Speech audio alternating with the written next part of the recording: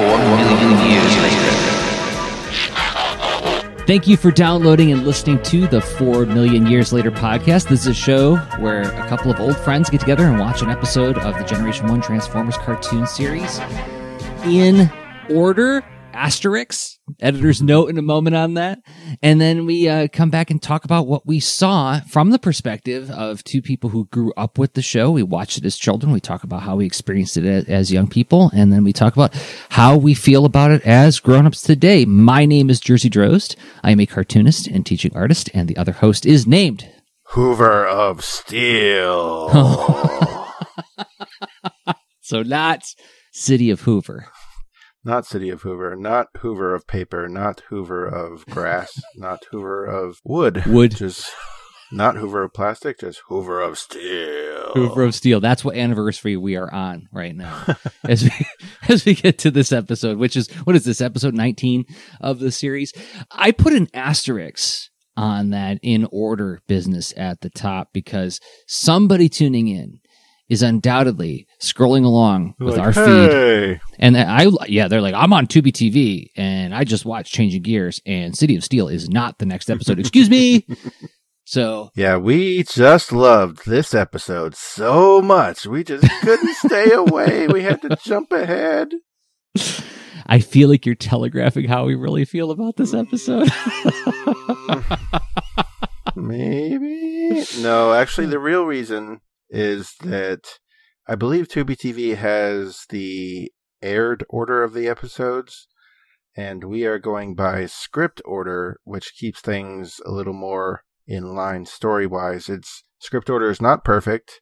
We had to make some deviations from that as well. But if you ever need to know what episode will be next, we will always say at the end of the episode which one we're covering next. And also we're going to have a list of our order on the Facebook group if you want to join that. So you'll never be clueless about what we're going to be covering because the Tubi TV order is pretty different in season 2. But I think you'll find if you go with our order, it makes a little bit more sense. There won't be new characters appearing and then disappearing because for the most part, these early episodes of season 2, we're still dealing with like the season 1 cast.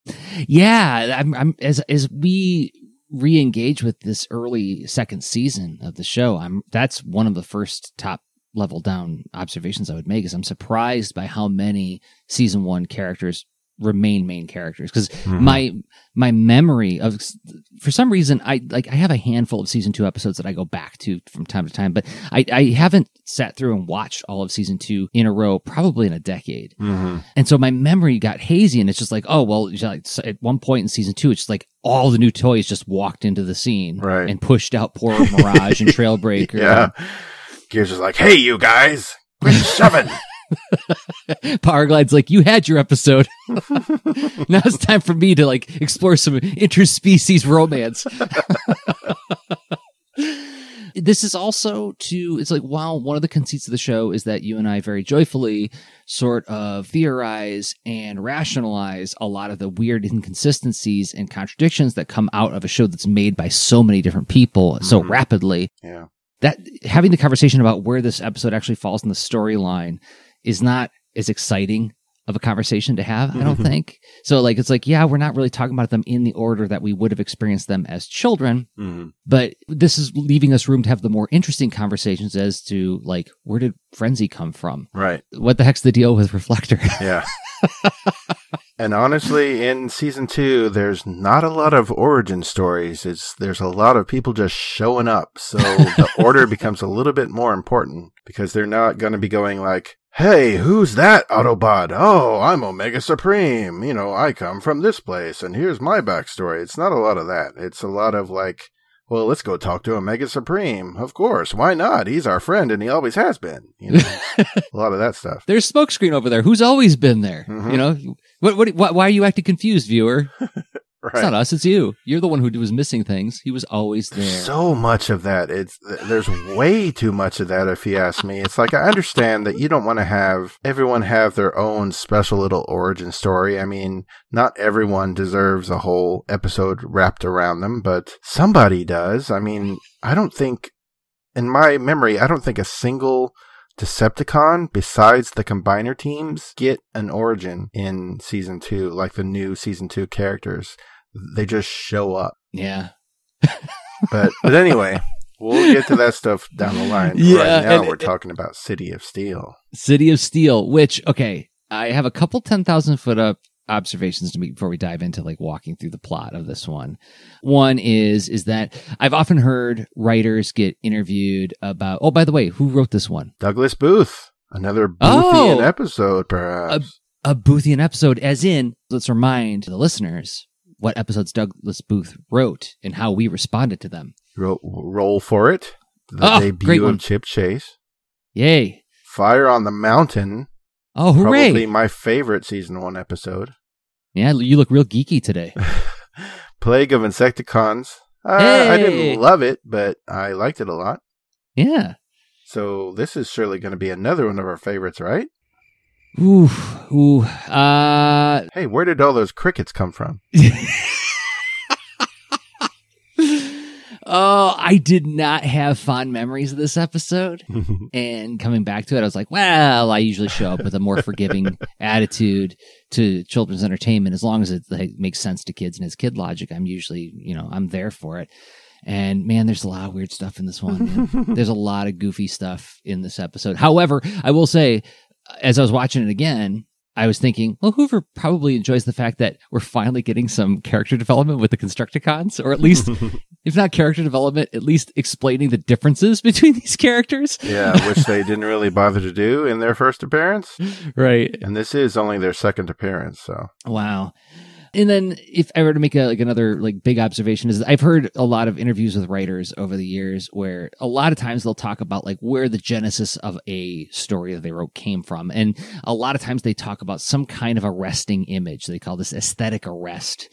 And something you see connects with you on some kind of visceral level, and you don't know why until you sit down to write about it, right? It's just, that it haunts you. It grabs you in some way. The guy who wrote the screenplay for Once said in an interview, the movie Once, about that musical movie, and he said, I just wanted to write a story about a guy and a gal who have a deep friendship bordering on romance, and he buys her a piano. It's that was the central idea, And so as I was watching this one, I was I had this picture in my head of Douglas Booth sitting in his office, possibly in New York City, or maybe he has family or friends in New York City, and he's looking at this Devastator toy, and he has one of the mini bots there, and he's like, boy, wouldn't it be fun to do Devastator as King Kong carrying around a little robot? And I'm betting that's where this whole plot came out of, because there's not a lot of stuff that connects together all that. Mm-hmm. It is Boothian. There's a lot of different things happen, but I just feel like there isn't a whole lot of actually MacGuffin chasing in this one.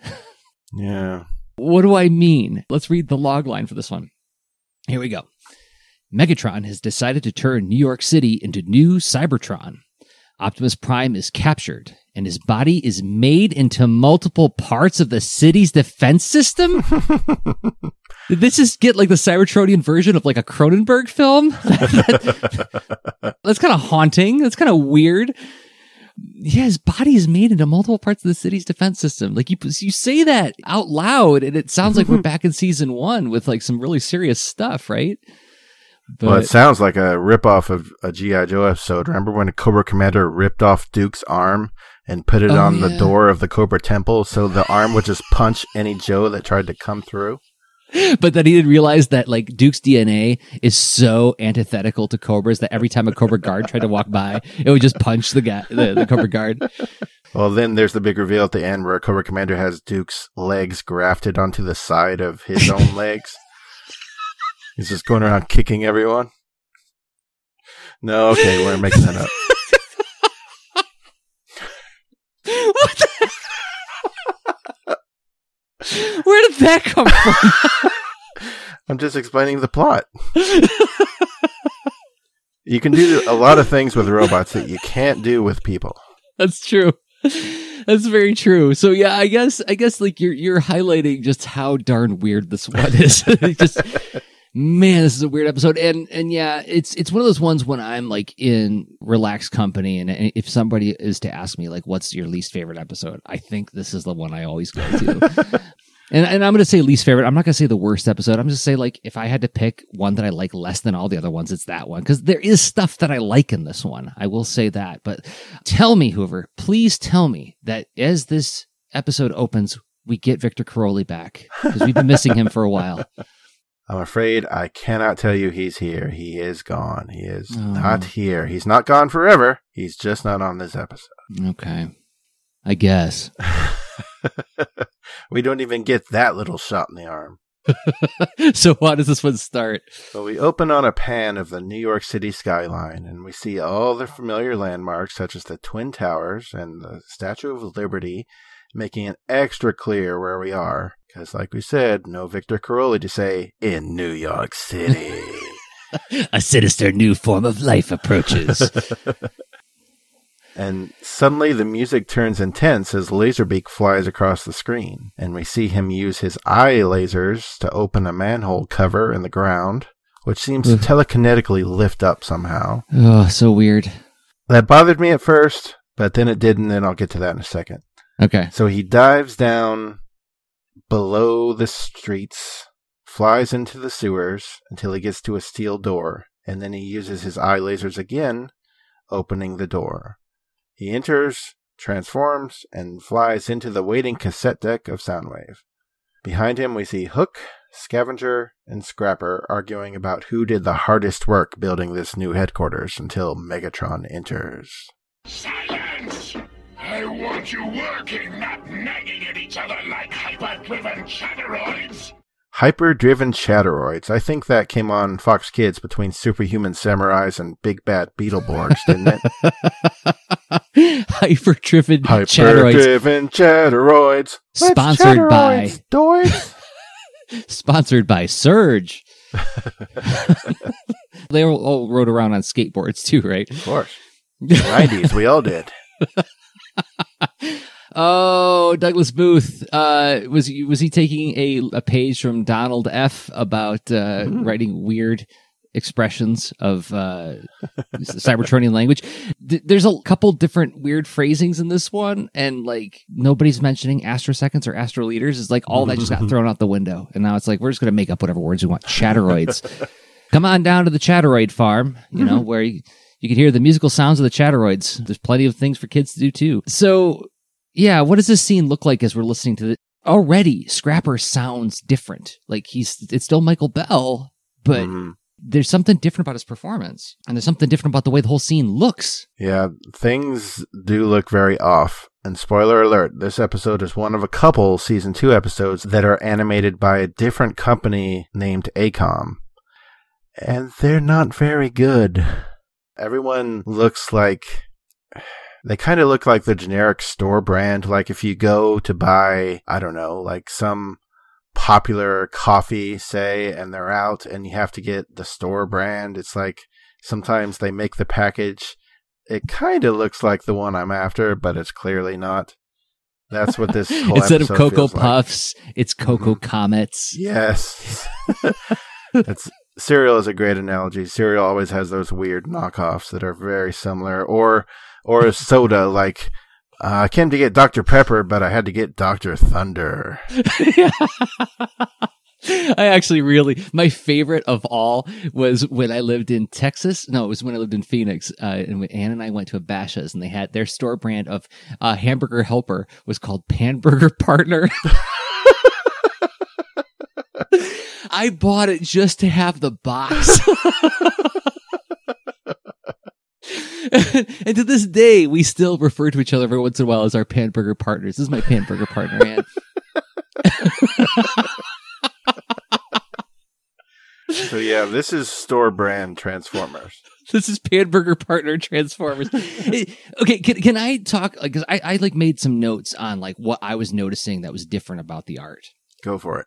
So first of all, my first observation is, and I sent this to you before we started recording, there was an old VHS ad that ran in comic books in the 80s advertising the FHE cassettes for Transformers. And it just featured a bunch of the robots like standing in a row. Mm-hmm. And I remember seeing that art and thinking it looked good when I was a kid, but there was just something weird about it. I couldn't put my finger on it. And it wasn't until I got a little bit older that I realized, oh, their head to body ratios are different than what we had been seeing in season 1. Mm. If you look carefully, Megatron's, most of the Transformers, but it's particularly noticeable on Megatron, his head is much bigger than it had been in previous episodes. Like they talk about in like How to Draw Comics the Marvel Way, like a superhero proportion is like 8.5 heads high or something like that. So they talk about heads high for like the different kinds of like character proportions. And it feels like Megatron went down to like 6 heads high in this one. That's the first thing I noticed. Second thing I noticed is if you look at the art in season 1, even in like the previous first couple episodes of season 2, a lot of times they'll do shading on the characters where there will be a light and a shadow surface, but there will also be a reflection, sort of like a flash of light that runs across a lot of the surfaces. Like, do you know what I'm saying? Like a reflective little band of some sort that goes across the metallic surfaces. That is gone in this. Now we just have light and shadow.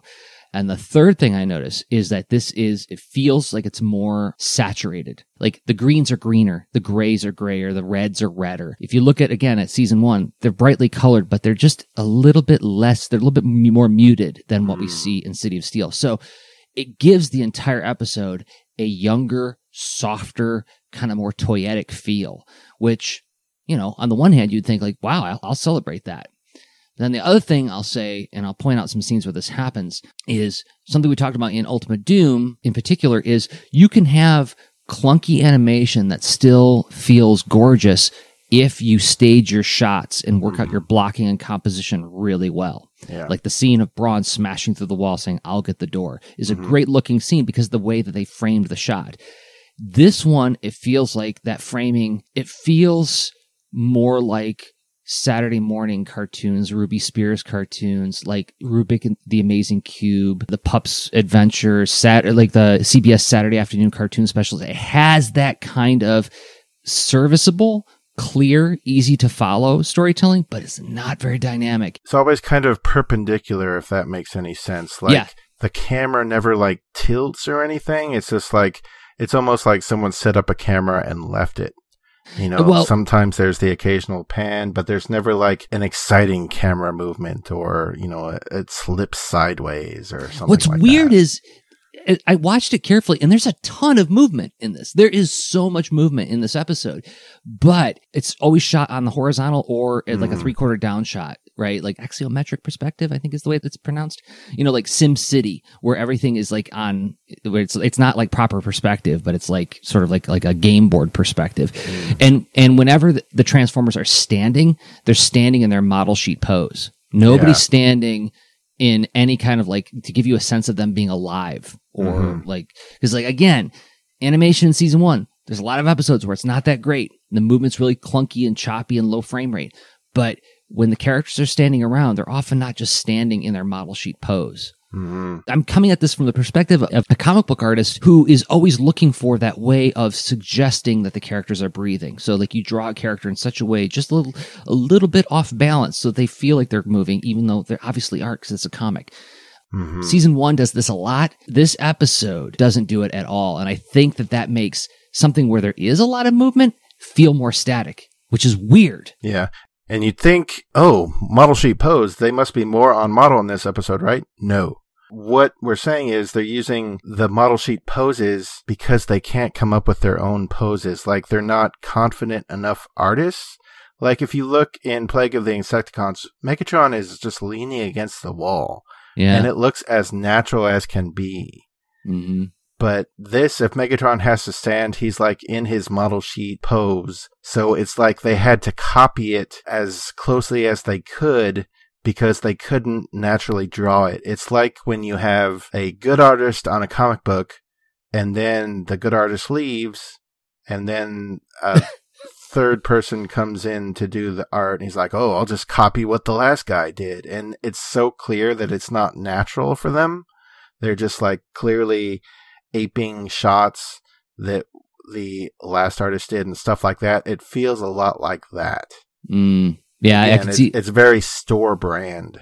It feels like that, yes. I agree. And I can't speak to the reason why because I wasn't there, but I can only just point out like how it feels from a viewer standpoint. I can hypothesize a little bit, but when you think about like in Countdown to Extinction, where there's that scene where Starscream is impatiently waiting for the timing mechanism to go off to blow up the Earth, and like they got him like sitting at a desk with his elbows in the desk, and he's got his head in his hands. He's like got his chin is resting on the palm of his hand. Yeah, it's like. And he's not really moving that much, but it feels like, okay, that's a living thing. Right. But in this, if you ever see Starscream, he's standing in his model sheet pose. Except and they look like statues. They don't Yeah. look like living creatures. Yeah. So I think that's contributing to making this episode not as fun to watch. Mm-hmm. Well, I would guess that you could do the look and feel of this with like the lack of like highlights and like the different proportion bodies and have it work just fine. I mean, Transformers Cyberverse is a serviceable cartoon and they have much more cartoony proportions in that show. So, but this just sticks out so much compared to what we've been getting. Like imagining again, think of like Heavy Metal War, Megatron gracefully dodging all of those laser blasts from the Autobots.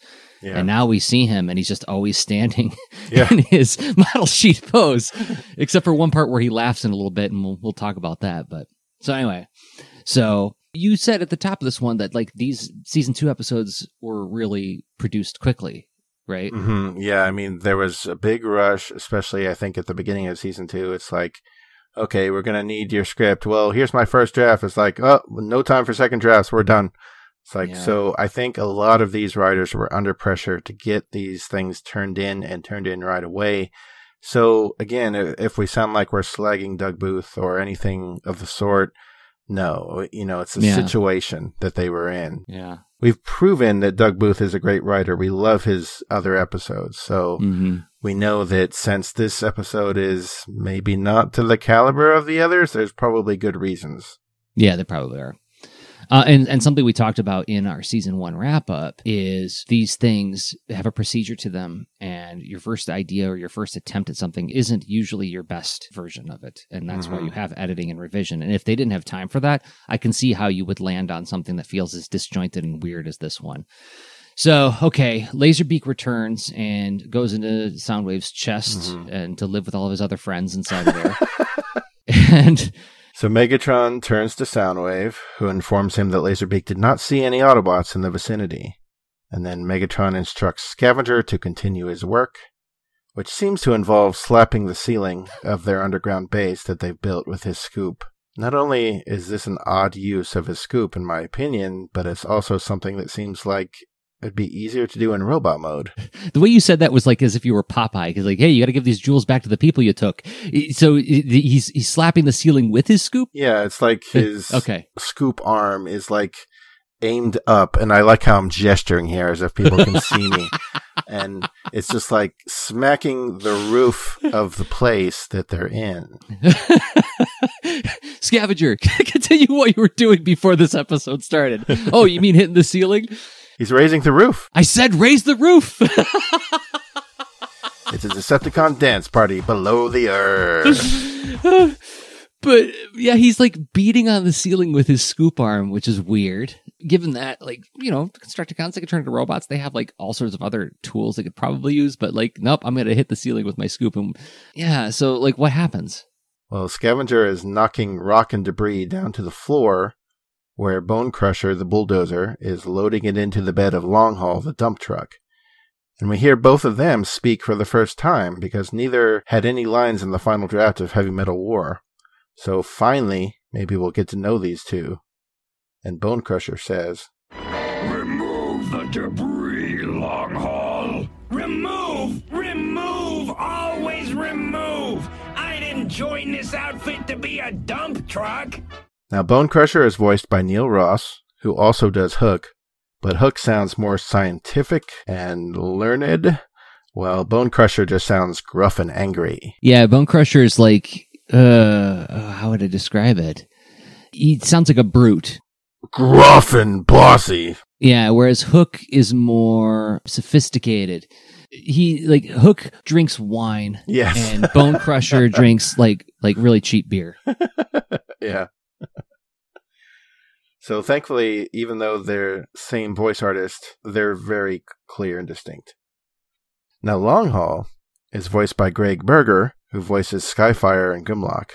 And from our line here, it sounds like Longhaul is a complainer, which makes him my favorite Constructicon. So I hope you'll enjoy my new miniseries from IDW called Transformers Trapped in a Cave, featuring Huffer and Longhaul, which comes hot on the heels of the smash hit Transformers Trapped in a Cave, featuring Gears and Reflector, which of course was the exciting follow-up to Transformers Trapped in a Cave, featuring Prime and Starscream, which of course was the sequel to Transformers Trapped in a Cave, featuring Huffer and Thundercracker, all available now, only in a parallel universe.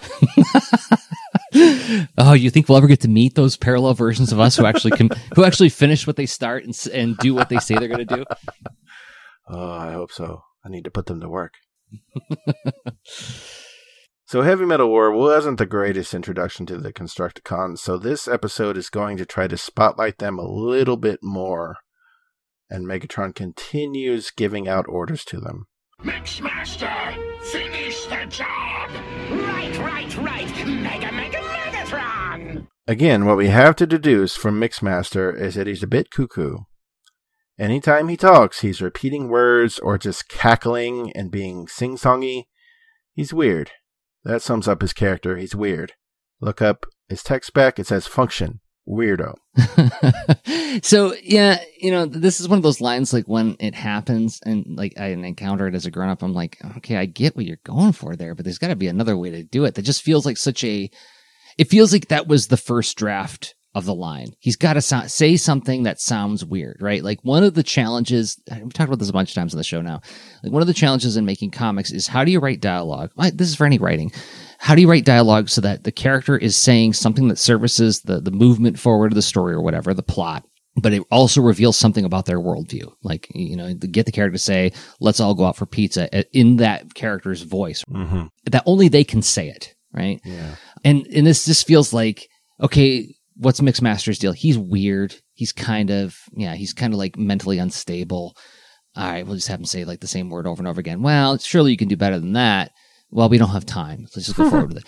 But as a child, I do remember this character because of just this little thing. Like, I felt like, oh, Mixmaster's the one I like, right? He's funny. Why is he funny? Well, he says the character's name over and over again, right? Like, I'm 10. Come on. I've been working on a project for years called the Captain Seriously Project, where it's like I make these comics that are delivered to an elementary school in Michigan, and every year the kids get a new book, and the books are made just for them. I consult with the school faculty to write stories that address problems that their particular students are going through that year. And when I was doing the original character designs, I did like 20 different character designs that whittled it down to like 6. And one of the characters I came up with is like, they said they wanted a villain who was like, he uses germs to like get kids to wash their hands more and be more clean. So like, he's like a germ bad guy. And I came up with this character named Professor Von Snotbottom. And I was showing the characters to a bunch of my friends, and one of my friends said, like, surely you can do better than Snotbottom. Like, what about Professor Nasal Mucosa? I'm like, that's funny. But I'm betting a second grader's going to like Snotbottom better. And sure enough, like, second graders really like when I say his name out loud, second graders roar with laughter. Fifth graders, not as much, right? Yeah. So it's one of those things where it's like, I feel like this is worth highlighting, that like, as adults, our perspective is not always trustworthy. Maybe Mr. Booth understood that a little kid is going to love this, because we both responded to it, right? So, and plus the Decepticons are, they try to make all their characters a little different, but they don't have a lot of standout personalities. I mean, one guy may be grumpier than the other, and the other may be a little more of a hotshot than the other. Yeah, but to the uninitiated watching the show for the first time, they're not going to glean that right away. But with Mixmaster, you glean it right away. He's different. So that to me makes it a little more palatable, where it's like, oh, this guy's clearly not like the other Decepticons. I like that. Yeah, and that's very Sunbow-y, right? We've talked about that a bunch. Sunbow like gives you just enough to imagine. So what is Mixmaster going to do when he says, right, Megatron? Well, Mixmaster shoots a chemical up into the area where Scavenger's been knocking away at. So he's lubing the edges of where Scavenger's been smacking sort of like this square shape in the ceiling. And this causes a building or some kind of rectangular prism shape to slide down, almost squishing Scavenger, who hops down from the lift he's been working on. And Megatron orders Scrapper to lower the lift and announces that soon New York City will be his. And that's kind of interesting. Yeah. Just an episode ago, Megatron was talking about ruling the entire universe. Uh-huh. And it seems he's had some talks with his therapist and has learned to take baby steps. Just like in What About Bob? Baby step out the door. Baby steps? It means setting small, reasonable goals for yourself, one day at a time. One tiny step at a time. Baby steps. For instance, when you leave this office, don't think about everything you have to do in order to get out of the building. Just think of what you must do to get out of this room. And when you get to the hall, deal with that hall, and so forth. You see? Baby steps. Baby step to the doorknob.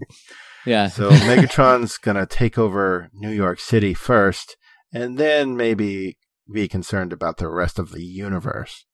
Now, is this the part? Yes, this part he does the standard Megatron shake my arms at the ceiling laugh. Yeah. But there's another laugh coming up that I really want to talk with you about. I hope you know the one I'm talking about. But okay, so Megatron has made his motivation and his plan clear to the readers, just in case Trailbreaker and Sparkplug are listening outside. And so we're done here. Where are we going? Well, it looked like underground. It looked like that a building was sliding down, and we go above ground, and we see that, yes, that is indeed what is happening. We cut to outside, and above them, we see a building sink into the ground as an onlooker announces that the Empire State Building is sinking. Oh. So we're really checking things off of our New York City bingo card, this being our third obvious landmark. And maybe we'll see Rumble and Frenzy hanging out in Times Square watching the Jumbotron. And then Frenzy will say to Rumble, like, hey, I'm going to go to the bodega. Do you need anything? Yeah, so like literally the entire Empire State Building sinks into this hole. And once again, it's that 3/4 perspective. It's like not like like it's kind of 3-point perspective, but it's not like a very dynamic shot. You're just watching it like slide down into this square slot. Yeah. So the entirety of the Empire State Building sinks into the ground and disappears. And now the ESB is nearly 1,500 foot tall. I looked it up. So this means the Decepticons are working 1,500 feet below the surface. Now, best I could turn up in research told me that the sewers under New York City only go down about 500 feet.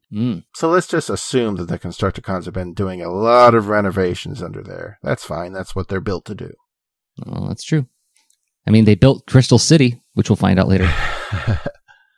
Now, before we join our little Autobot friends on the other side of America, I'd like to point out Laserbeak and his little telekinesis vision, I guess you could say. Yes, please. Because at first I was like, what is he doing? But then it sort of occurred to me, well, the guy doesn't have any arms. Yeah. He's got to have a way to sort of control things other than like grabbing things in his beak. And when he stopped at the door in the sewer, it almost made me think of a garage door opener. So he probably has sort of like built-in things that sort of compensate for him not having standard arms to do things with. Maybe. So he's got like sort of a garage door opener kind of thing within him. It's like, oh, here's the door that I need to go into. Let me just press the little button in my head and boop, boop, boop, and things open up. So, yeah, I mean, he has no hands. You can't really... But fault the guy for. He's used his feet to pick things up before. Like when he steals Sparkplug in the Ultimate Doom Part 1, he like grabs him by the shoulders. Right? Yeah, I mean, that's like any, bird of prey here in our world. So, I mean, I'm cool with that. But, you could understand how the Decepticons would give him these little sort of additional abilities. I mean, especially Season 1 is all about additional abilities. So if we were to retcon a story, it's like we would do a supercut of every time Megatron's shoulders blink from Laserbeak, and like 3/4 of the times that his shoulders blink, it's like, let me in. And Megatron's like, "Oh!" It's like, Soundwave, give him something else so he can let himself in. Laserbeak's like, I want out again. Oh my gosh, you just went out. I mean, all the Decepticons in season 1 have like a special power, and Laserbeak just can't brag about his. He's got telekinesis. Oh. He wasn't sitting on the sidelines of Heavy Metal War going, "Did you see Megatron do that with my telekinesis?" He doesn't talk. So that's right. Okay, I buy it. So it's interesting that we found a situation where you're more forgiving than I am of the show. It's a Decepticon, so maybe that. Oh, good point. All right, so let's go to my guys. We cut to the familiar site of Autobot HQ, where everybody's listening to a news report about the disappearance of the Empire State Building. Hold that thought. Did you hear whose voice it was who was doing the news report? Because I know you noticed. Uh-oh. Meanwhile, officials are baffled as to the cause of the disappearance of the world-famous Empire State Building. It was Morgan Lofting. Well, always good to hear Morgan Lofting, of course, is the voice of the Baroness in G.I. Joe, and not much for her to do in Transformers, but sometimes she pops up. So the news people are talking about the disappearance of the Empire State Building, and Optimus, who shares some DNA with Duke, only has one person to blame when anything weird happens.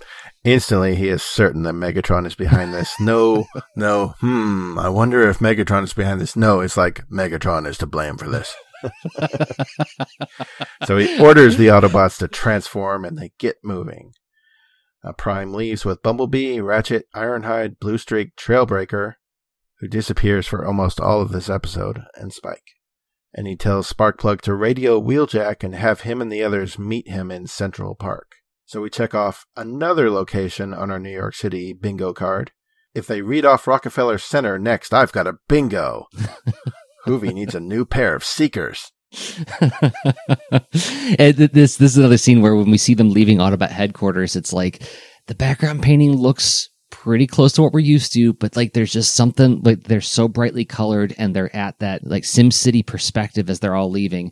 When you think about season 1, when they would roll out, they would be like driving at the camera or passing over our show, like passing around close to us and then like panning to the right and then driving farther away and diminishing in size. Now this is just them.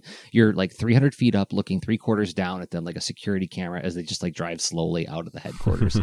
It's just like, oof, it doesn't feel very exciting. And then we cut to Wheeljack, Mirage, Hound, Sunstreaker, and Sideswipe using those crazy water skis from the Ultimate Doom to ski into New York. They're driving on the water. And it looks like they're coming in from the east, right? Because they're coming up upon Ellis Island, right? Yeah, they're entering the area where you see the Statue of Liberty. So again, it's like they're giving us obvious landmarks to say, hey, this is New York City in case you forgot. But I think Wheeljack and his buddies were in jolly old England visiting Grapple, formerly Hauler, letting them know that, hey, it's just about time for you and all of your other British Autobot friends to join us in season 2. That's my theory. Well, seems a little somebody with telekinesis has spotted them coming in to New York. It's that nosy no-good-in-your-con Laserbeak! Again, Sideswipe with the alliteration and funny-sounding insults. I gotta imagine that there's some sort of document that has this be a part of Sideswipe's deal. Because nearly every time Sideswipe opens his mouth, he's referencing some sort of robotic animal, or he has a funny alliteration thing to say. But anyway, the Autobots just hope that they're too fast for Laserbeak, because they don't have time to deal with him right now. And then we cut to Prime's team, who for my sanity, I'm going to hope were just dropped off by Skyfire and haven't spent days driving cross country. Prime gives them the order to increase speed and rendezvous with Wheeljack's team. Yeah, what a weird scene. This scene is like maybe 4 seconds, 5 seconds long. It's just like it goes. It does the Transformers signal on the screen like da na na na na na, and it's like Autobots increase speed to catch up with them. Na na na na na. Then we're into the next scene. Yeah, it really felt like it felt like something like they did in the Star Wars Special Edition, where it's like, okay, it wasn't really clear. Let's just add an extra thing in there to bridge these two moments of the episode. It is so like nothing is learned about characters, nothing's revealed about characters. It's literally just Optimus saying like, "Hurry up." We gotta show them arriving in New York City, or else they won't understand. So back in, well, let's call it Deceptibase under the Big Apple, Laserbeak is literally squawking to Megatron.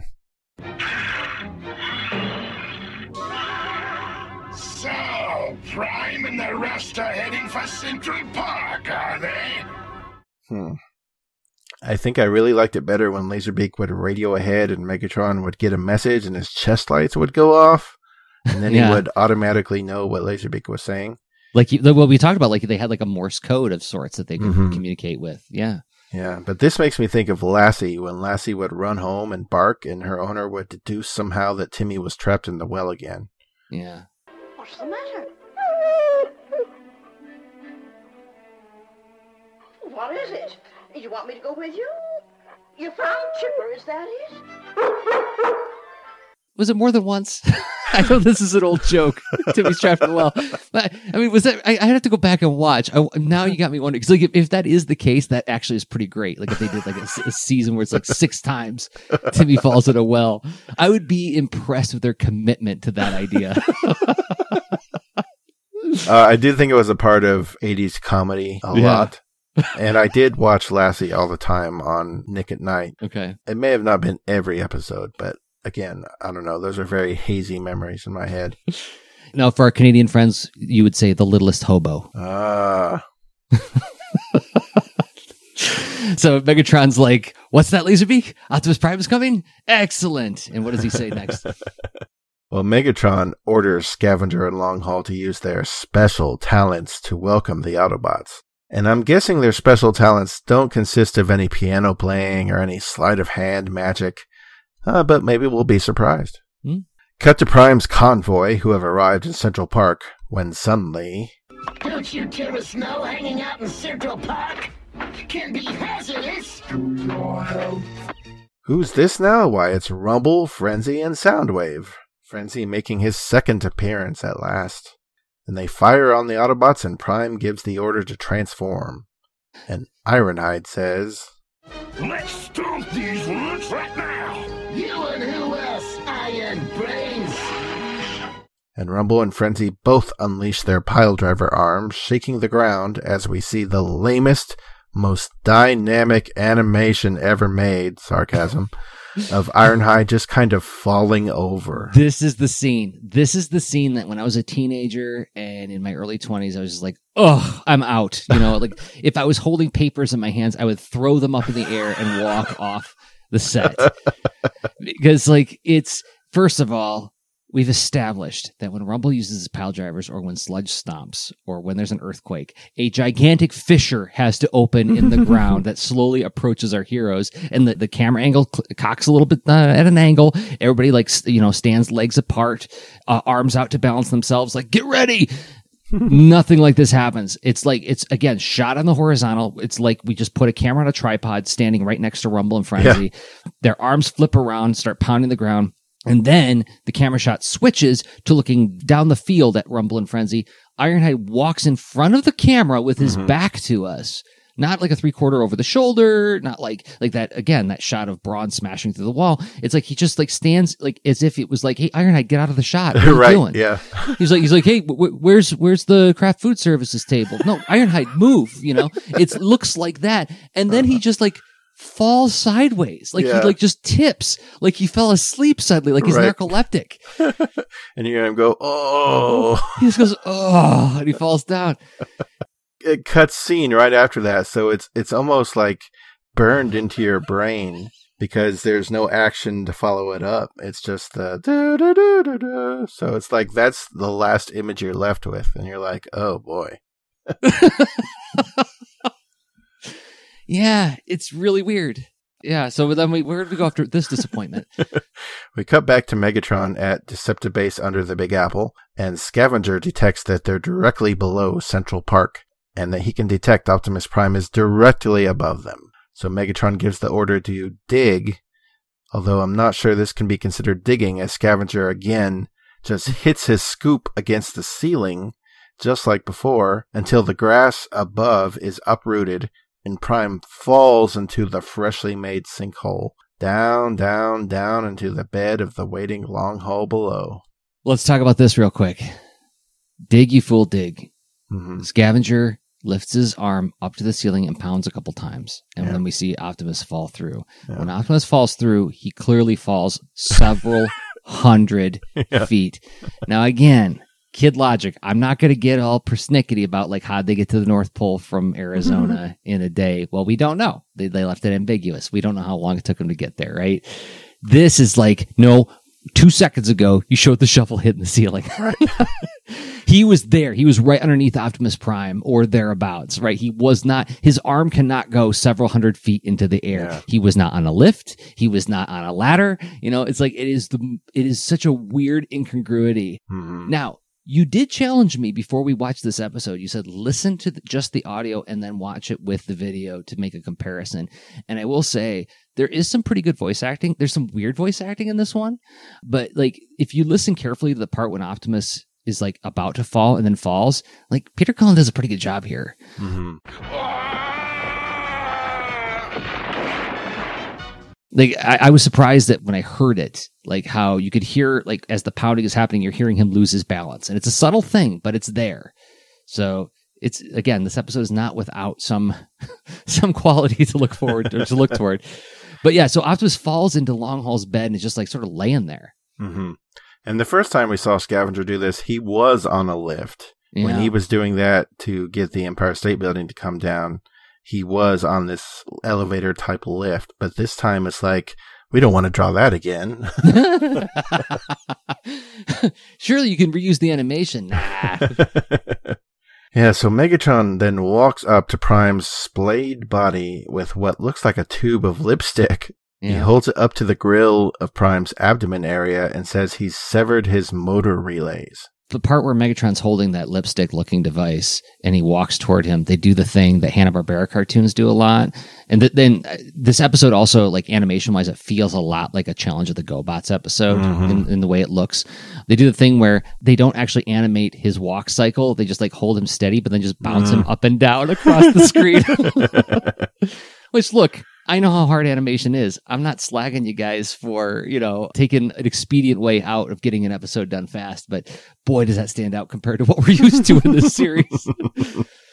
Especially because we're focused on that weird little thing. Yeah. So now if Megatron can make a tube of lipstick that can instantly keep Prime from moving, it seems like this new device should be the Deus Ex Machina that the whole episode revolves around. Right. As Megatron just goes around to all the Autobots, touching them with his lipstick, paralyzing each one of them. But no, we need a whole New York City subplot somehow. If this were a Transformers Prime episode, that would have been an Iacon artifact. It would have been like a whole episode. So, what is it? Oh, it's an ancient tube of lipstick used by the famed Elita One.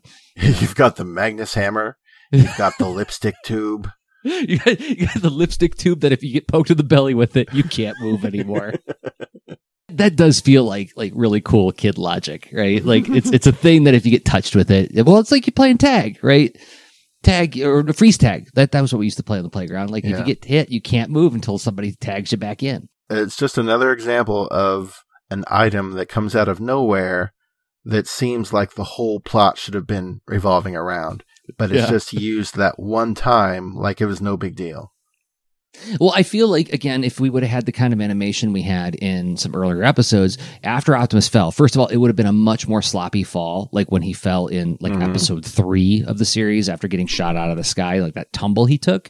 It would have looked much more intense. So then, and then he would have tried to get up, he would have like shuddered and then fallen down again. So then when Megatron used this thing, it was very clear that Optimus couldn't fight him back, right? Yeah. Because, yeah, if you have something that can do that, I'm guessing that there would have to be somewhere like, only if they hold very still can I do this, right? Like you can't just walk around like poking at people. Hey, Bumblebee, how you doing? Pop. Oh, you can't move now. Hey, Hound. Good morning. Pop. You can't move now, you know? But because this animation is so weird and clunky and kind of slow, it's just like Optimus literally falls into like a sleeping in bed position. So So Megatron then flies up the hole made in the ground and warns the Autobots to leave immediately if they ever want to see their leader again, as New York City belongs to him. Mm-hmm. Then we cut to the Decepticons standing around as Megatron orders Scrapper to activate the lift, and out of the giant hole that the Empire State Building sunk down into rises a new purple tower, which Megatron announces is his new headquarters, the city of New Cybertron. And here we see the Autobots are still standing around like dopes. He turns to them and he says, "And if you were to fear one Minicon, our milk Optimus Prime down for paperclips." And so here we have the word Minicon, meaning a bit or some kind of unit of measure. Sounds weird enough, but extra weird today, as the 2002 series Transformers Armada established Minicons as small little partners to Transformers, acting as a sort of Power Master or Target Master. So it sounded awkward to begin with, and extra weird now. Yeah, why couldn't we do Astro Inch? Astro Centimeter. Come on. Yeah. Minicon, right? That's almost as bad as Metacroid. You see, I didn't have to say the D the first time. They're not medic droids, they're metacroids. Clever, isn't it? I mean, and we had another word, micron. A micron is a unit of measurement. So, like, you don't need to say minicron. You say micron. It sounds just as science fiction-y. I wonder if it was a typo, and Frank Welker just read it as minicon. Oh, that would be funny. I would like to see the original script now. I wonder if we're going to see it. It does say micron. It's like, oh, Frank Welker, you were in a hurry. Or he just thought like, that sounds extra science fiction-y. And like, well, he is Frank Welker, you know? So we head to our first commercial break as we see Longhaul speed off with Prime's body. Yeah. So this is a great time for us to speed off into the kitchen for a snack. Oh, thank goodness. I'm hungry. And you know there's a lot of falling through ceilings this episode, so let's have some bonkers fruit candy and hope giant fruit doesn't fall through our ceiling onto us. For this extra fruity inside, Bonkers is so super fruity. Whoops. Bonkers. Bonks you out. Some candy. Artificially flavored. Ow, my back. Or let's see if Mom bought us some Keebler EL Fudge cookies. EL Fudge cookies from Keebler. I feel weird about eating something that has a face. Or speaking of Keebler, how about some Tato skins? Ooh, tasty baked potato. You won't believe your eyes. Cheddar cheese and bacon, sour cream and chives. Tasty baked potato, you won't believe your eyes. They're made with potatoes and skins that are real. Potato skins from Keebler. Baked potato appeal. They're made with potatoes and skins that are real. New Tato skins from Keebler. Baked potato appeal.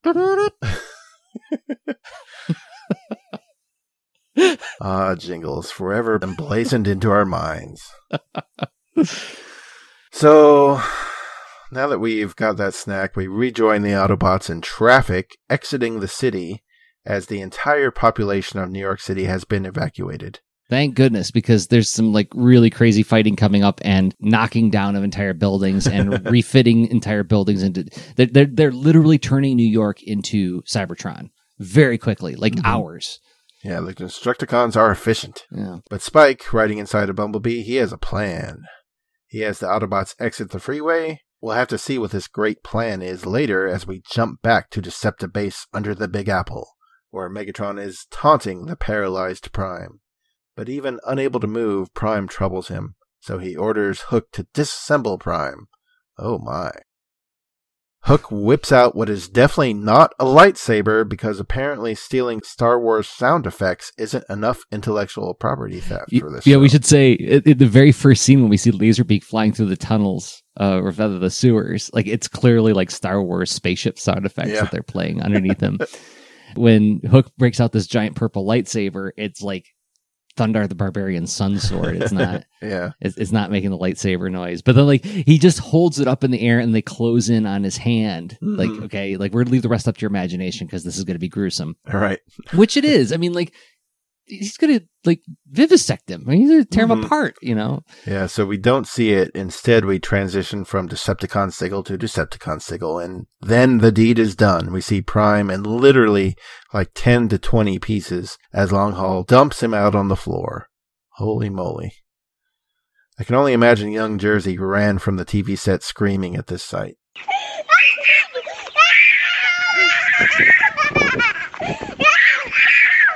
It's upsetting. It's like, I think actually, I have to wonder if maybe it was a deliberate choice to have this group of animators animate this episode, because I feel like if it would have been a season 1 episode. Had it been done too well, it would have been too shocking and horrible to witness. That's what I think. You know, it's like I think about how, as a kid, how frightened I was in War of the Dinobots when Grimlock and Slag and Sludge are like murdering Optimus Prime, and he's like begging for his life. Please, this is senseless. We're friends, you know, and they all fire on him and he falls down into that pit. Like as a kid, that freaked me out. And like I'm imagining this scene animated that well or shot that well and framed up that well, it would probably be very upsetting. But instead, it just comes across as, once again, it looks like a lot of the kind of animation that we saw on Saturday morning shows, right? Mm-hmm. I keep thinking of CBS Saturday Story Break or Mr. T and the T-Force. You sentimental about that machine?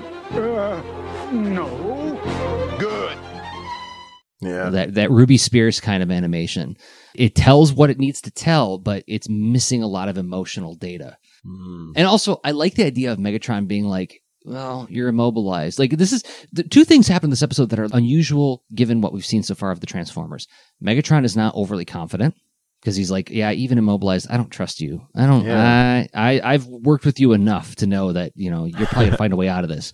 And two is like Starscream doesn't like say like, this is stupid. Right. You know, Starscream's not there to go like, excuse me, Megatron, you want to take over the universe? Now you're just going to take over a city? Like, it's somehow Megatron like lowering his standards makes Starscream go like, that's wise. Let's build this thing instead of like just take this thing. Yeah, we have yet to hear from Starscream this episode, but he will true. pipe up in a little bit. Yeah, but then so Megatron like picks up Optimus's head and like he's like unconscious until he like touches two wires together. Yeah. Right? So apparently Prime can be hot wired just like your typical car, and he touches these wires together into Prime's head so Prime can talk, and he holds Prime's severed head in his hands.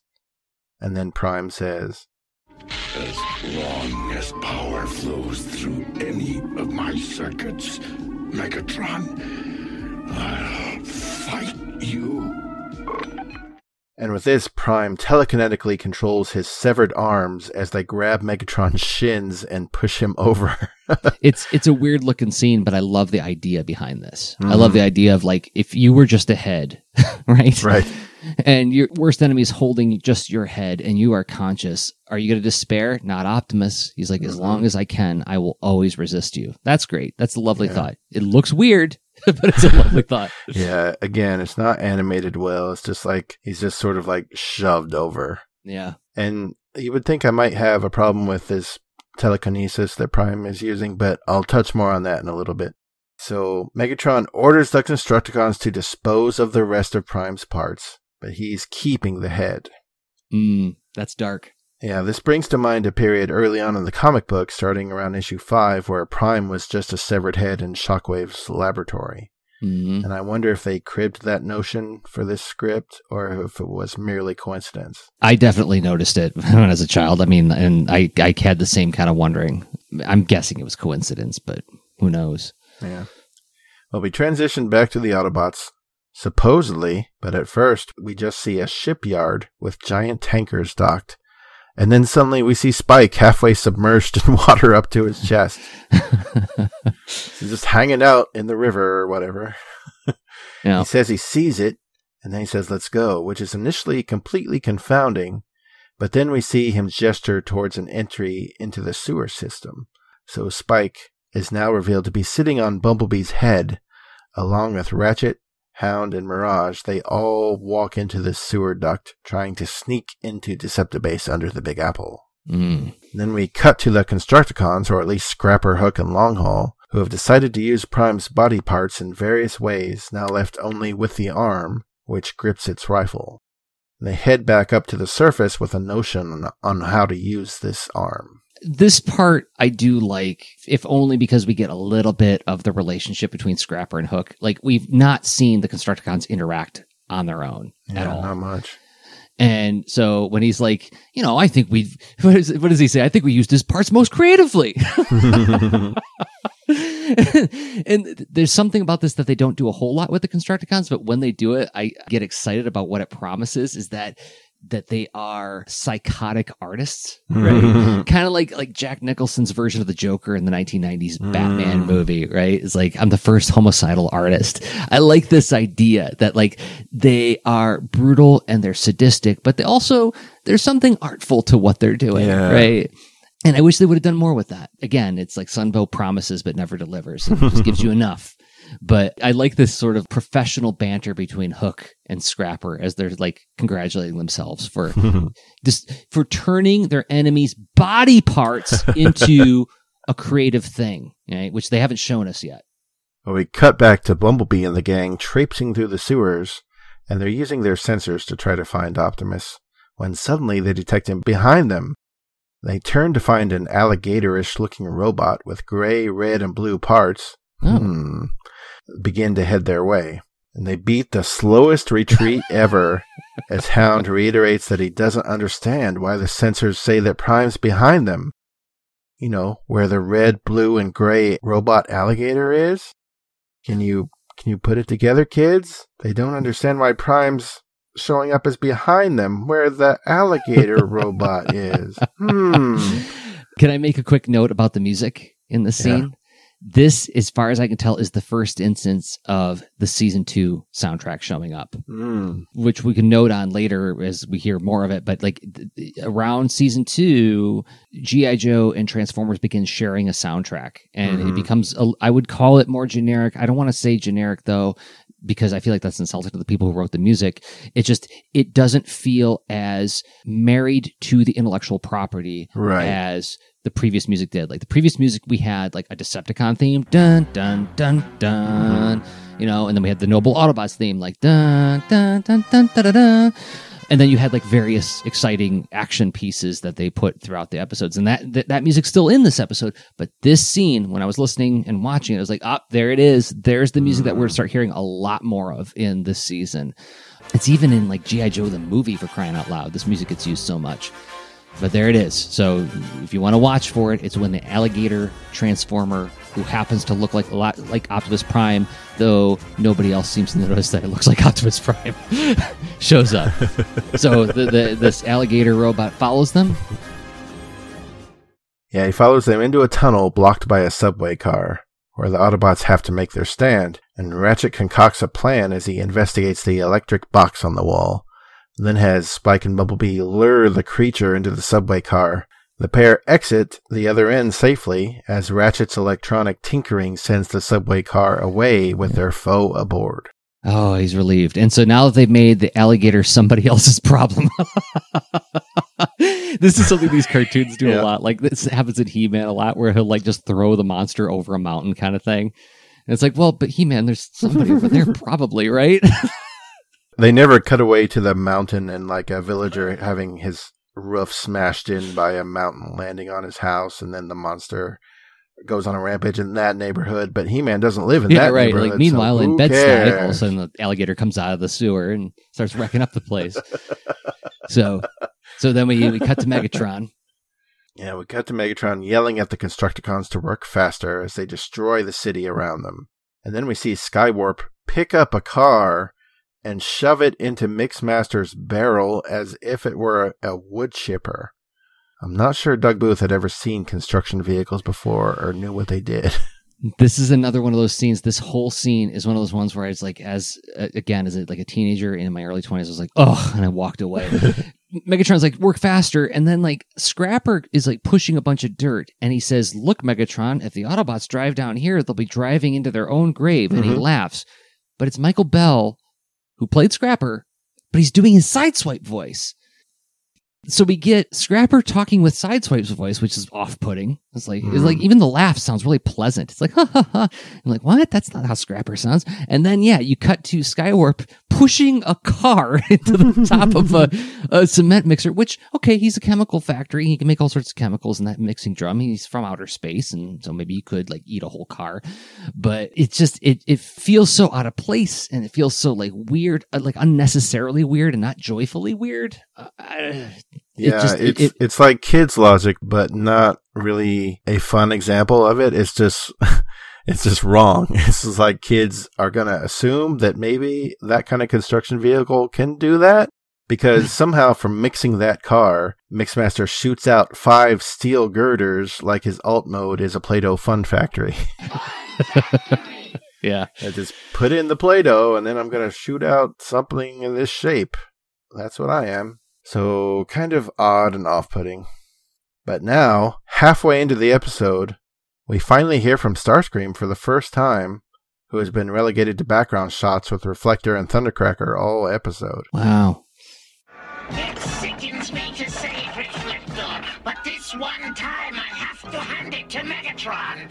The place is finally starting to feel like home.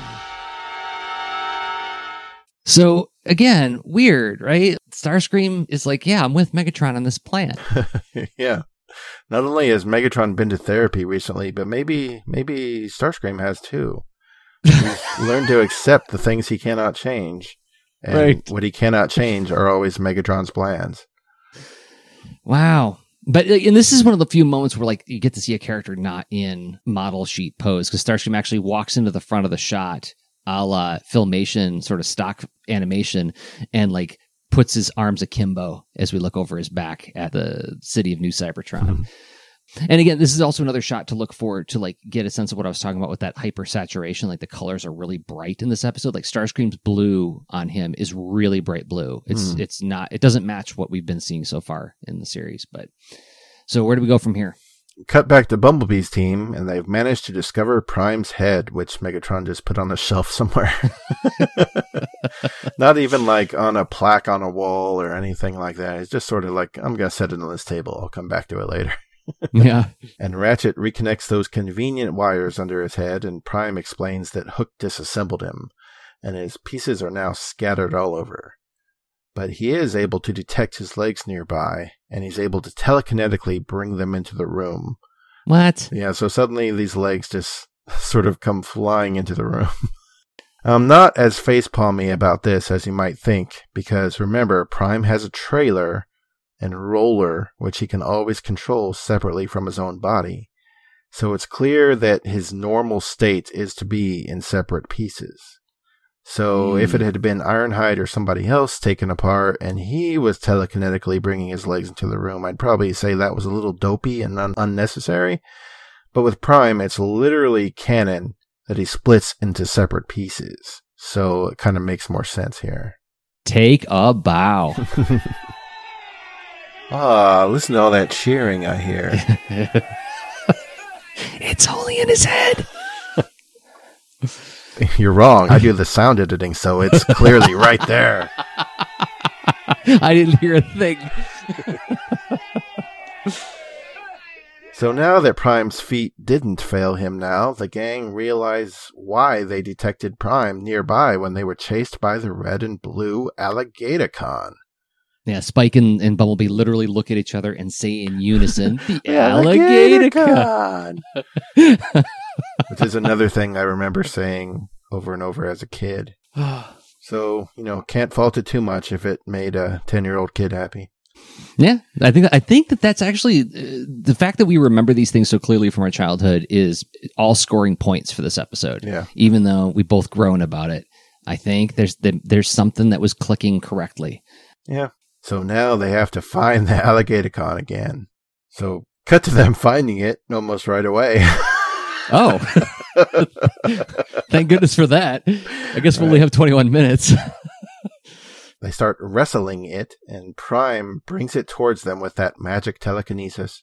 And we transition again, and Ratchet has disassembled the creature, which was made of all of Prime's missing parts, save for that right arm that the Constructicons had a special plan for. Mm-hmm. And Prime senses that the arm is above ground and has Mirage radio the others to update them on all that's transpired. Can we stop here just for a second? I want to remark on this scene where they're wrestling the alligator.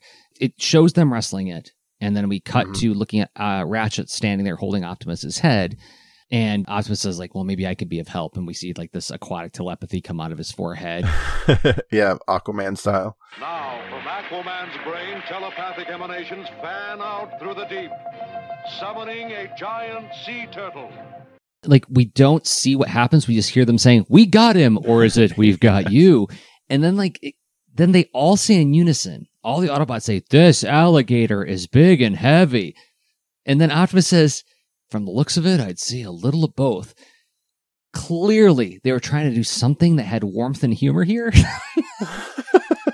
Emphasis on the trying. It just, I don't even know what they were really saying. Like, why would they say, why would they all say in unison, this alligator is big and heavy? And why would Optimus say a little of both? Whew, it feels like the most awkward talking with your teacher after school conversation. You know, it's like when you're at the school after school and like you run into a teacher and they want to make chit chat with you and like you know, I'm 10, I don't know how to chit chat yet. You know, it's going to be weird if we do this. It feels like that kind of awkwardness. It's a weird scene, and it's another one of those things that, like, again, it's like when I watch it as an older person, I'm like, I don't even, because I don't remember how that scene felt to me as a child, but I know how it feels to me as an adult. It's weird. Anyway, so yeah, then they put them back together, like lickety split. Anything can happen when you hear da da da da da. It's true. You don't even need to do a music montage to get something done fast. All you need is that Transformers transition music. Well, then we finally cut to Wheeljack, Ironhide, Bluestreak, and Sunstreaker, and they're just casually traipsing down the street, remarking on how Megatron's turned the city into a fortress. Yeah. And Bluestreak glances up, and he finds Prime's arm, complete with gun, grafted to the top of Megatron's new HQ. So it's just purple building, and at the top, Optimus Prime's arm holding a gun. Yeah, it's weird. That to me feels like kid logic, and that I think that works, right? It's like, well, yeah. Like if you turned it into anything that like looked different, it would be hard to make that connection. And how would a kid write a story? Like, remember, one of the most popular comics in the United States is Dogman, which is what's the premise of that? Like a dog and a policeman, and like the man had to lose his head, and the dog had to lose his body, so they put the dog's head on the man. Therefore, he becomes Dogman. You know, it's like you read that, like, yep, that's how 11-year-olds think. let's keep going. What are you going to do with Optimus's gun arm? Let's stick it on the top of this building. Now we have an unbeatable weapon. Okay, well, what about the Crystal of Power in Peru? Forget that. I've got an arm. So we cut to Megatron, who is watching Prime and the gang on a view screen, and he's learned that they've put Prime mostly back together. Soundwave sits at the console and is ordered to fire on them. So then we see the welded-on arm fire on Prime's body below. And Megatron orders him to keep firing as a barrage of fire sends the Autobots scattering down the street. And we also run into our second commercial break. Now, as they close the scene, when Megatron says, keep firing, Soundwave, did you notice that it's just like it's like a red Atari button that he's just like pressing with his index finger over and over again? Pew, pew, pew, pew, pew, pew. Oh, well designed, everybody. So, yes, let's go into a second commercial break. Are we going to eat some more? Well, since there's a lot of disassembly and reassembly in this episode, I think we'll enjoy this commercial for Construx. And while we're in building mode, let's play with our Centurions and assemble Detonator so Jake Rockwell can take on Hacker. Power Extreme.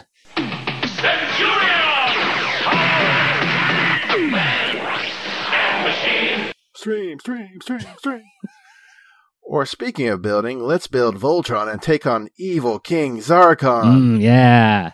Voltron action figures, lions, and vehicles, each sold separately from Panache Place. I got Voltron 2, the lame one. Well, it's got Land Team, Air Team, and Sea Team. No, that's Voltron 1. I got Voltron 2, the lame one. The Voltron 2 is the Lions? No, Voltron 3 is the Lions. Oh, Voltron 2 was the lame one. Yeah, that's the one that didn't get the animated series. They were going to, but then they were like, hey, these lions are popular. Let's bring over more of that. Yeah. But during all that time building, our anticipation has also built. Oh. So let's get back to the show. As we return, the Autobots scatter down the street as Prime orders them to transform. Soundwave is still at the computer terminal, remotely using Prime's own arm to endlessly fire on them as Megatron laughs.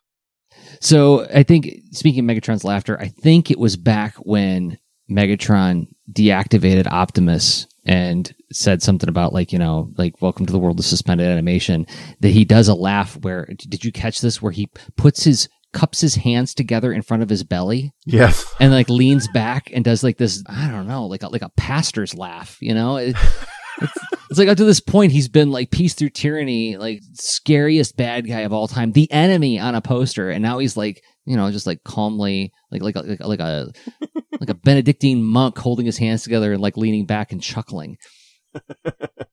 Not very scary. No, but we're gonna get back to Manic Megatron in a minute here, because there's about to be a home invasion at Decepticon headquarters under the Big Apple. But so what happens next? So Blue Streak and Hound transform and haul down the street, only to drive into a huge hole in the street.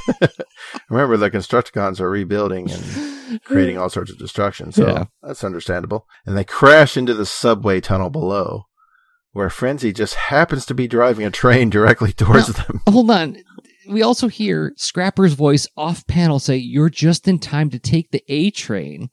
And we don't see him at all. He's not there. Right. And then we see this train coming, and the train is drawn like a way a child would draw a TV set.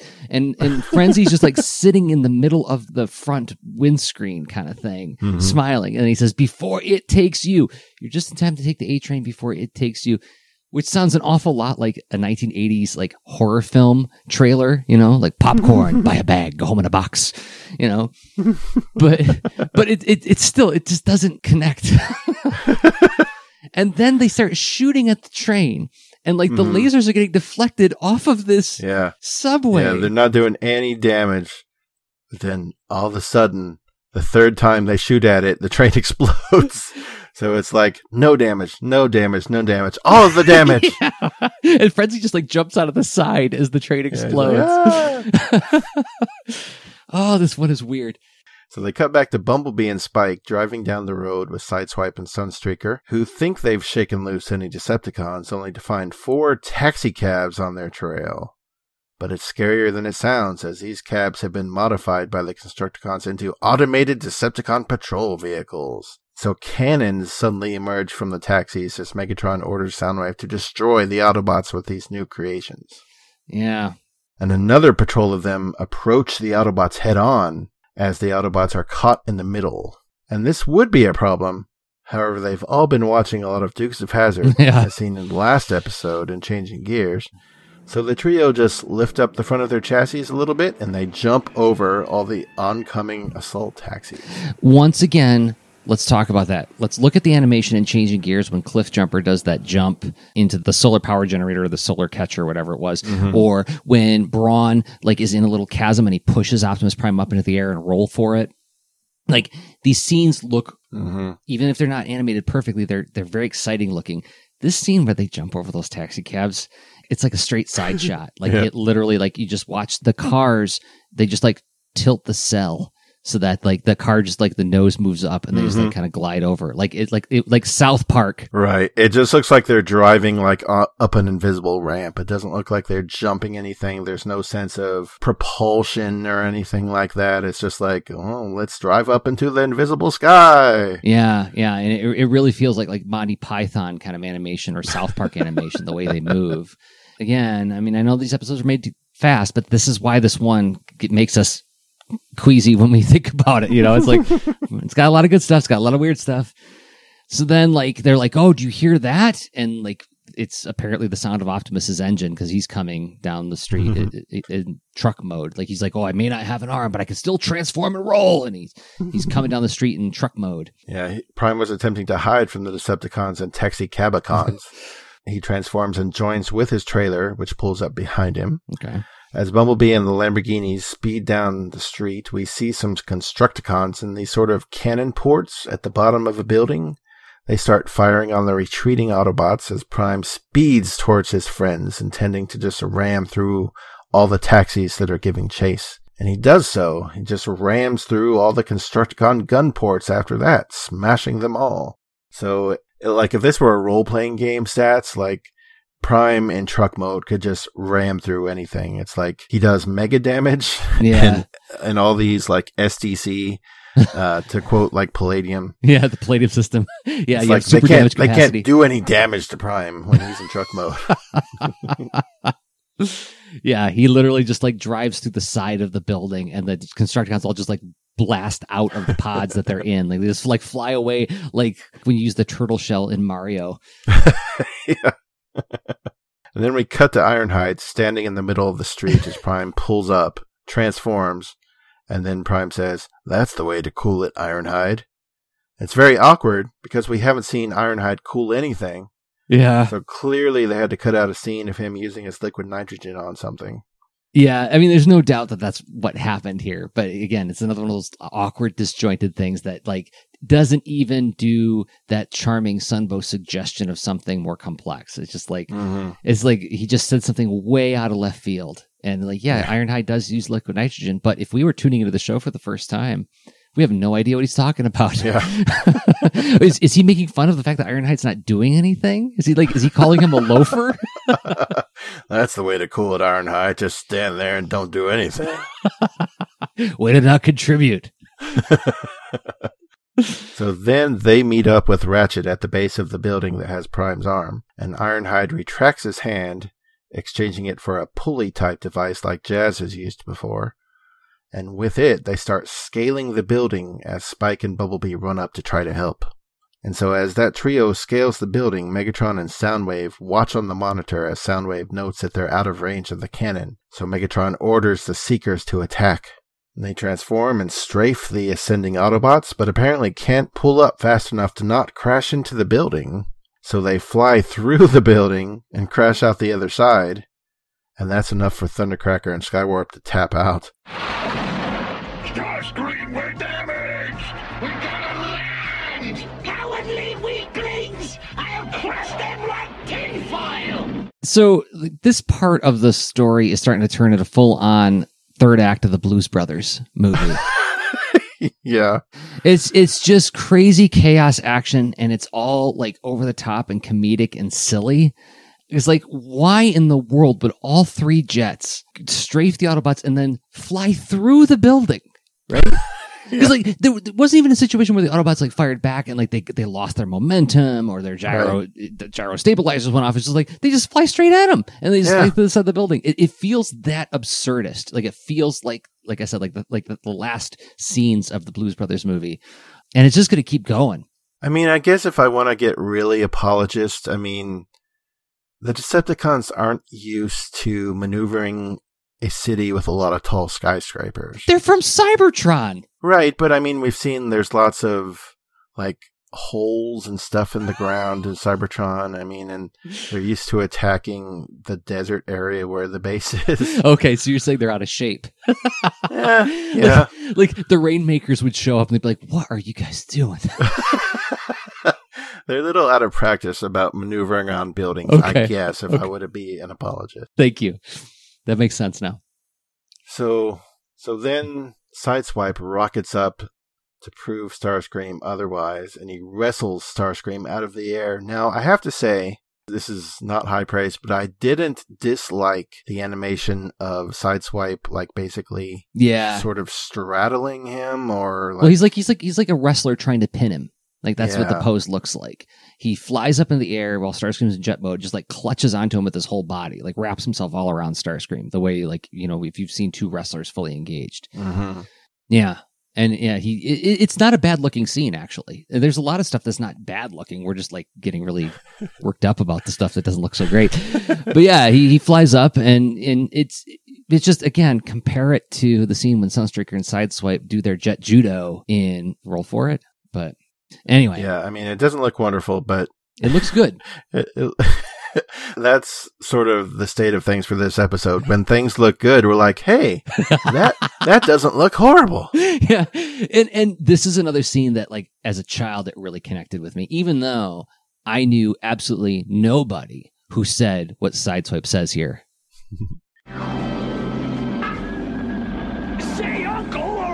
shove your nose in your afterburner. Gee, I didn't know Decepticons had uncles. Yeah, so here Sideswipe is clearly giving Mirage some competition for the Autobots' dumbest comedian. But like the whole like, you know, I remember seeing this, like my first encounter with this whole idea was in A Christmas Story, like he'll say uncle or I'll hurt you kind of thing. And I've never, like until that point, I had no experience with that. Did you, with kids doing that on the playground? Yeah, I mean, I was familiar with the phrase. I mean, it wasn't very common, but I knew what it meant enough. Oh. And as a kid, I probably got a kick out of, you know, Sideswipe using Earth lingo. Yeah. Yeah. Otherwise, it could have been something like a Selenium groundhog or something. Right. Yeah. I'm just grateful it wasn't that. Yeah, that's true.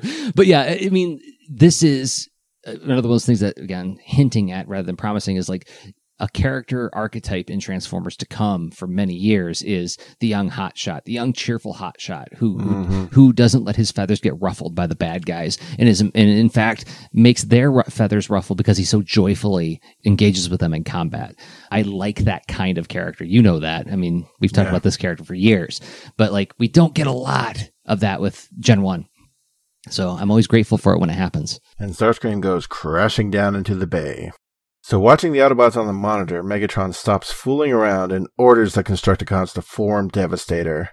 Wheeljack runs around a corner just in time to see this, and he almost gets stepped on.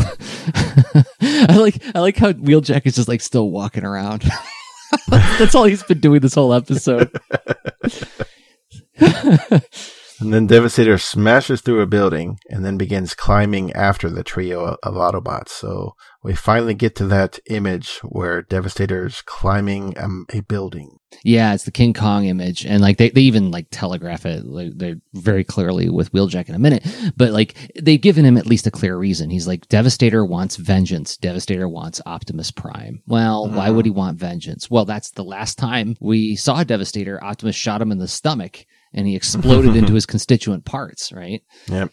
So yeah. So like there's a callback to Heavy Metal War, and now he's climbing a skyscraper while Optimus is racing to get to the top of the skyscraper to get his missing arm. And while Megatron and Soundwave watch on the monitor, Spike and Bumblebee have managed to get inside the building. And they enter the room through the elevator door. But they're detected by Soundwave instantly, who alerts Megatron. Then Megatron begins firing on the two as they run around the room towards the computer, which causes Megatron to fire on the computer, thus severing their control of Prime's arm. And now I'll go into the kitchen for a snack, since Jersey will want to talk for 45 minutes about how brave Bumblebee and Spike are to do this. They are the two best people to do this because they are the weakest. They have the least ability to overpower these two guys. You have like the most powerful evil dude in the universe and the weirdest dude in the universe sitting in that room just now. Yeah, I know Mixmaster's weird. Not as weird as Soundwave. Mixmaster's weird and like, oh, I don't want to sit next to that guy at lunch. Soundwave's like, I don't ever want to be in the same room with that guy. Do you remember that guy? He had the people in his chest that he pets like pets, but then also talks to them like people. Weird. And who are you going to send? Well, we could send Skyfire. He's awful big. You could take him down. No, we're going to send Spike and Bumblebee to sneak in. And then what does Spike do? Does Spike say like, excuse me, Megatron, I'm really sorry to interrupt you, but you really shouldn't do this thing. And I'm awful nervous. No, he says, you'll never catch us, Megaclutz, which drives Megatron crazy. He gets so mad. He's like, you called me Megaclutz. Like, apparently that is like one of the top 5 bad words to use on Cybertron. Like, or it's like a Marty McFly trigger. Yeah, are you chicken? Yeah. See, I'm imagining some kind of like analog to George Carlin on Cybertron, who like when he says like Megaclutz, everybody's like, oh, and they cover their ears, and Alvatron's like, oh no, don't do that. Like, why would you use that word? And so like Spike just walked into Megatron's house and said that word, which is like spitting on the carpet, and Megatron loses his mind and starts chasing him around, shooting up everything. Yes. Spike and Bumblebee are unequivocally the best characters in this entire series. Well, then a little something happens with less than 3 minutes left in the episode. The console is now inoperative. I can no longer maintain weapon control. No matter! Send Buzzsaw and Laserbeak to take care of the Earth pests! What? Here we go, installment 3 of our segment.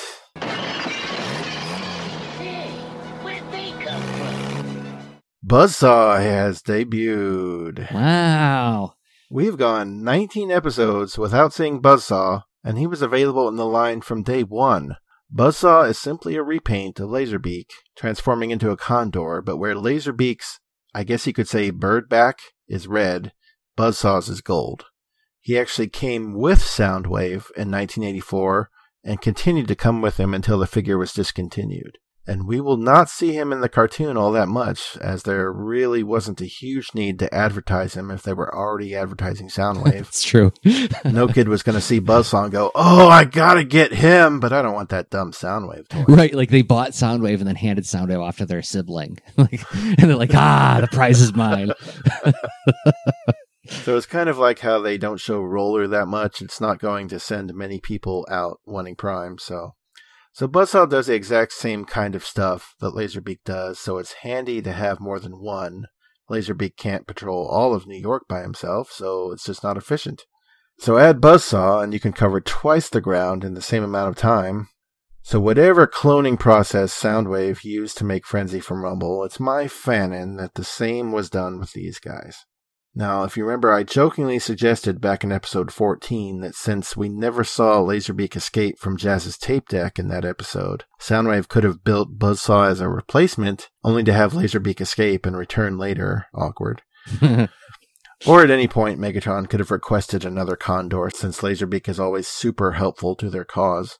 And as for why no Vector Sigma was necessary, well, I respond, A, it's just cloning, and 2, I want to put forward the notion that animals like Ravage and Laserbeak are creatable, just like the Dinobots were. No Vector Sigma required. They're sort of a slightly lower life form and thus don't have the degree of intelligence of a Vector Sigma created robot can have, at least not at first. Now, not to get too deep into the weeds here, but we do see Ravage appear again in Beast Wars, and by then he's a full-on robot. Spoilers. So obviously, some kind of evolution occurs, and that may have required Vector Sigma, but we're talking about Buzzsaw here, and Buzzsaw is simply a copy of Laserbeak, who's a sort of lesser being, quote-unquote, than your typical Transformer. Now, animal lovers, don't at me. I love animals. I'm just saying that they're not quite as... They're cognitively distinct. Yes. Thank you. and I really like that idea a lot. I like the idea of there being... Because, like, Teletran 1 is obviously has some kind of sentience, right? Mm-hmm. But Teletran 1... is cognitively distinct from the rest of the Autobots. Right. He or it has its resources allocated in different ways. Same with the tapes. I love this idea. This goes back to like Star Trek Enterprise and like the whole idea of the Xindi, right? Like a planet where you can have 5 distinct species who all achieve consciousness. Yeah. I love this idea that maybe the Transformers suggests that people with different cognition or cognitive perception or what they would call neurodiversity can coexist and rely on each other's strengths and, you know, where other people's weaknesses lie. So bravo, chef's kiss. Love it. Yeah. I'm so smart. I'm so smart. I'm so smart. I'm so smart. And so they're sort of treated like pets because they basically are. If you notice, when Soundwave ejects his tapes, he often gives them direct orders. So they almost react similar to how an AI program is ordered by a human, or how you tell your dog to sit and fetch and do things like that. But I'm getting a little deep in the weeds, but the point is, I think you pick up what I'm putting down. It's just another Hoover theory. And Buzzsaw is just sort of like a clone of Laserbeak that Soundwave can create without any help. So that's why he exists. And in about 8 episodes from now, we're going to revisit this a little bit. But for now, that's enough. So that's my fanon. So back to our story. Buzzsaw and Laserbeak are both ejected. However, we do cut to outside, where Devastator has now scaled the building and he's grabbed Prime. He swats Ironhide and Ratchet off the building, and he taunts Prime.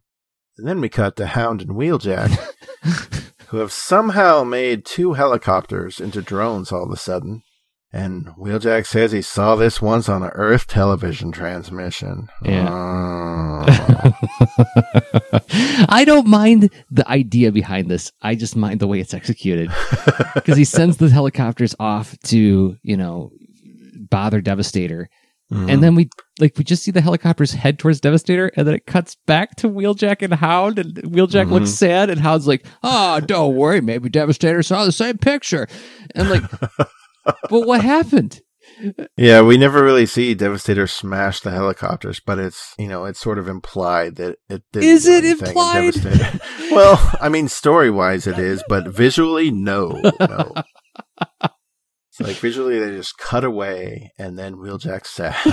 It's really weird. It's like like your parents editing their Super 8mm film where it makes that jump cut where it's like, oh, it's like 6 hours later now. The light is totally different. Thanks. Way to go, Dad. So Ratchet and Ironhide come to and they hear Megatron egging on Devastator on the floor above them. And they get an idea. They shoot the ceiling. And Megatron and Soundwave come crashing down to their floor and continue to fall through this floor. Because in this cartoon, as we've talked about before, every flat surface you walk on is just made of Kleenex and fruit roll-ups. You can just crash through at any moment. This is like Blues Brothers meets Police Academy meets okay, we got to have some kind of slapsticky third act to really make the laughs happen. And this feels just like that because they look at each other and they smile and they shoot the ceiling. Megatron and Soundwave fall in this super silly way. And then Ratchet and Ironhide shake hands afterwards. Yeah. And Devastator continues climbing the building with Prime in his hand. Bumblebee and Spike have made it to the roof via the stairwell. They yell to Prime that the connection to Prime's arm has been severed, but just then Buzzsaw and Laserbrick emerge and attack the helpful duo. Prime says that's the news he's been waiting for, as he commands his arm to swat at the passing Buzzsaw and Laserbeak. Yeah. Devastator boasts that an arm can't stop him, and Prime agrees, but adds that it's lucky that his arm is holding a gun, and it fires on Devastator, who then falls off the building. But then we see that Ratchet has leaned out a window, and he's holding Ironhide by the ankles, and Ironhide has managed to catch the falling Prime. And the animation certainly does not sell this as feasible at all. No. But we get it, and we just move on. Yeah, it's not a great looking shot. And then we see Devastator fall to the ground, and when he hits the ground, does he stop and does the pavement crack and does he look unconscious? No, he just falls through the ground and keeps on falling. Yeah, cut to the inside of the Earth, and Devastator's just falling through molten lava, and he's falling through the center of the Earth, and then he just basically pops up on the other side of the Earth in China or wherever. Yeah, yes, they did that in The Simpsons where he's passing by Morlocks, Chuds. And so Devastator's taken out and he's gone. And the Autobots rush up to the hole in the ground. Then the 6 individual Constructicons fly up out of the hole, visibly damaged by the fall, so they just flee. Megatron and Soundwave then emerge from the building and they also flee, Megatron vowing that he'll return. And then one final scene change as Optimus is testing out his reconnected arm, which he says is just as it always was, like the rest of New York City. Meaning they've somehow undid everything Megatron did. So maybe this is days, weeks, or months later and Ratchet just wanted an arm update? I don't know. Yeah, it's like he did a good job once, and then 3 weeks later, he's like, "Hey, how's that arm doing? Yeah, still good? Yeah, I did that. I fixed it." He's like, "Yes, it's fine." Just like the rest of New York City that we were all working on while you were thinking about how you fixed my arm. Maybe that's what that scene was about. So let's just shake our head and say sure and move on. So Prime gives a command to transform and roll out. And as they do, as they drive towards the camera, we see Bumblebee has a I Heart New York bumper sticker. Aww. Well, if there's anybody who's going to get souvenirs in New York, it's either going to be Bumblebee or Hound, right? I got some souvenirs. But he's actually got the statue from Rockefeller Plaza. And Hound, no. Hey, Mirage, do you want to pick up some souvenirs? No, I just want to go home. Those won't fit in my home. I don't have enough room in my home. So the episode is done. Yeah. Whew. It's a toughie. This one was a toughie, Hoover. Yeah, this one was a bit of a slag. I feel like it doesn't help that it comes so soon after such a serious first season. And, again, I have very mixed feelings about how serious the first season is. And, and like I've always, every successive Transformers series, I'm like, I just hope it's fun. I hope it's fun. Well, this one is trying to be fun. It's not cohesive fun, if that makes sense, right? And like there's a kind of incohesive fun that can happen, like in, say, the 2001 Robots in Disguise show, where you can have like really odd ideas, like Skybite, who can like swim through the ground and like likes to write poetry, and comes up with sleep plans like, let's dress up as Autobots and attack the Decepticons. But I feel like that's baked into the entire season, right? The whole season feels that way, whereas this feels like it's a taste of that in a sea of, relatively speaking, very serious shows. So it sticks out in an odd way. It feels weird. Mm-hmm. But that said, you and I have both responded with, like, well, when we were kids, we liked this line, we liked that line. We remember quoting it a lot. So I can't help but think that, like, somebody was right when they said, like, hey, let's make this thing more appealing to young kids. Let's have more fun stuff in it. So yeah, I think if you're 8 and under, it's fine. I mean, the animation is still bad, and even as a kid, I noticed it, and I didn't like this episode as much as I did other episodes. So naturally, of course, this is one that I was able to tape off TV. So it's like, instead of having a lot of cool episodes, I had this one. So, I mean, the animation really makes a not so great script even worse. So if you watch it, just turn away from the television and stare at that nice artwork you have on your wall, or admire the graphic design of your sack of Oreos. Just don't watch the screen. Imagine it in your head, because it can only look better there. Yeah. Whew. Okay. So, what do we got as a palate cleanser? What are we doing? What episode are we doing next? Next episode is Attack of the Autobots. Oh, that sounds odd. Is this... Why would the Autobots attack? They're peace-loving creatures. Well, are they? Well, not against trees, as we learned in Changing Gears. Yeah. I'm starting, it's like we entered this with the whole premise that, like, I'm the Autobot lover, and, like, I'm just finding all sorts of issues with...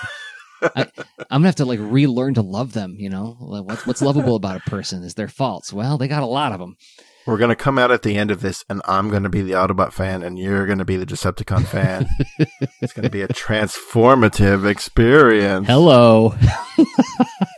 Now, if I'm not mistaken, Attack of the Autobots features the brilliant line, first drain evil, then recharge good. Yes. Am I right? Okay, good. You are correct. I look forward to this one too. Actually, this one also has one of my very, very favorite moments in Transformers history. And you know the one I'm talking about. And anybody who's familiar with the episode will know the one I'm talking about. Oh, it gives me goosebumps every time. So, okay, well, then we'll come back and do that one next week. So thanks, Hoover. Thank you, Jersey. And thanks, everyone, for getting through this episode with us. It's not the greatest episode to re-experience. You are all Autobots now. All right, we record the show weekly, and it drops on Thursdays. And you can find it in your favorite podcatcher or at 4millionyearslater.com. Tell your friends, tell your parents. And until next time, I have been Jersey Drozd of 4millionyearslater.com and Jersey Drozd on Instagram. I have been Hoover of Steel. Okay, bye. Bye. Episode synopses are from imdb.com and some episode information taken from tfwiki.net. The closing theme is by Nick Mihalik, based on the original closing theme by Ford Kinder and Ann Bryant. You can find more of Nick's music at soundcloud.com/Nicholas-Mihalik. That's spelled NICHOLAS-MEHALICK. Find us on Facebook under 4 Million Years Later, and you can email us at 4millionyearslater@gmail.com. Visit 4millionyearslater.com, and if you haven't yet, please subscribe to the show wherever you listen to podcasts. You know how it works.